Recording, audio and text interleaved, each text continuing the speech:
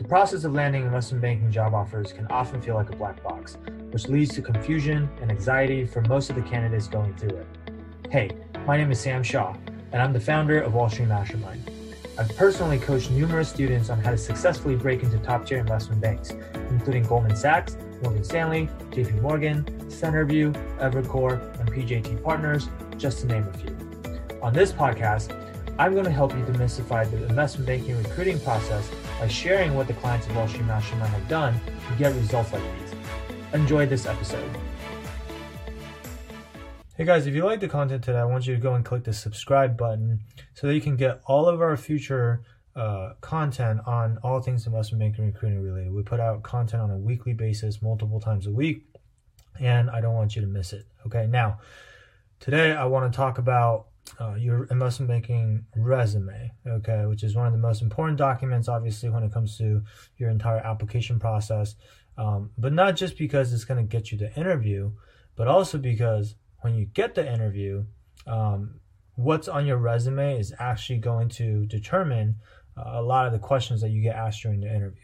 Okay, so rather than talking about what to do on a resume today, which I think we have another video on doing that already, but I want to talk about what not to put on your resume, okay, or what not to put on your CV if you're from the UK. So in terms of what not to put on your resume, the biggest thing is don't put anything that you don't think you want to get grilled on in your interview, okay? And I'll give you an example of that. So a lot of times what we see is students will put stuff on their resume just to try to make themselves look like a better candidate, right? Like maybe they worked at an internship and they didn't really do that much, but obviously you have to put something on the resume if you want to say you worked there, and then so they'll start making up things, or even if it's not completely made up, maybe they exaggerate a lot about just exactly what it is that they did.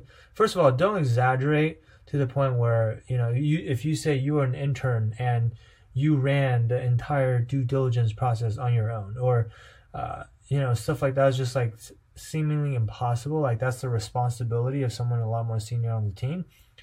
Your interviewer is going to see right through that, right? So it's not going to do you any good anyway. In fact, if anything, if a bullet looks really, really exaggerated, in my experience, what we will do as interviewers is we will be more likely to dig into that specific bullet point just to poke holes in it and just to see if you're telling the truth, right? And if you're not, it's going to be very, very easy for me to expose you, okay? Now, but even if you're not exaggerating, like sometimes people will, they'll put certain deals that they supposedly helped out on their resume, right? Like, oh, I worked at this small investment bank, or I worked at this small private equity firm, and here are the selected transaction experience that I have. You should, I like that format where you highlight the specific transactions that you worked on. But if you do that, you want to make sure that whatever transactions you highlight are transactions that you know inside out, that you can get grilled on it, and you won't have any issues talking about it, right? And when I say you get grilled on it, I mean it's literally down to, you have to know, obviously, the strategic rationale of the transaction. Why did the buyer want to do it? Why did the seller want to do it? But even beyond that, down to the nitty-gritty details, like the financials of the business that are involved, right? Like how much were they doing in revenue? How much were they doing in EBITDA? What was their growth rate like? What was their margin profile? What were the multiples, right? Well, like what kind of valuation were they getting? How did you come up with that valuation? Okay, so you did comps. Oh, well, tell me, who did you use for the comps? Like who were the comparable companies that you guys chose? Why did you pick those companies? Right. Okay. And then what were those companies trading at? Okay. So those companies were trading between 5 times revenue to 10 times revenue.